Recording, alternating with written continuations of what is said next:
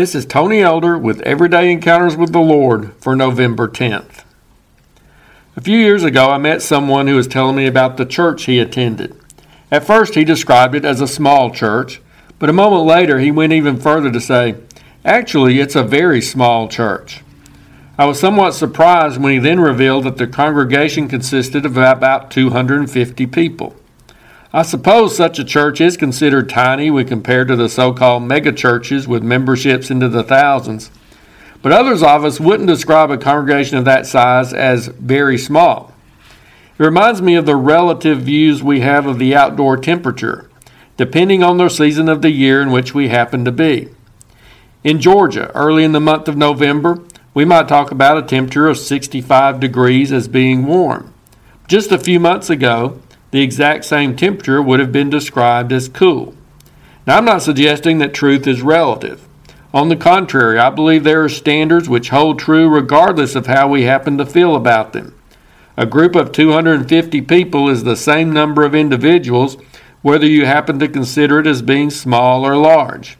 And 65 degrees is the same temperature, regardless of whether you feel like it's warm or cool.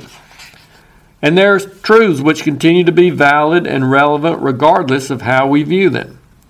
It's not the truth itself that has changed. It's our perspective of it which tends to be altered by the changing seasons of our society or by changes in our own relationship with God. There are standards which God has set which have not changed, even though they might make more people uncomfortable these days. The Bible still states the eternal truths which it has proclaimed for many centuries.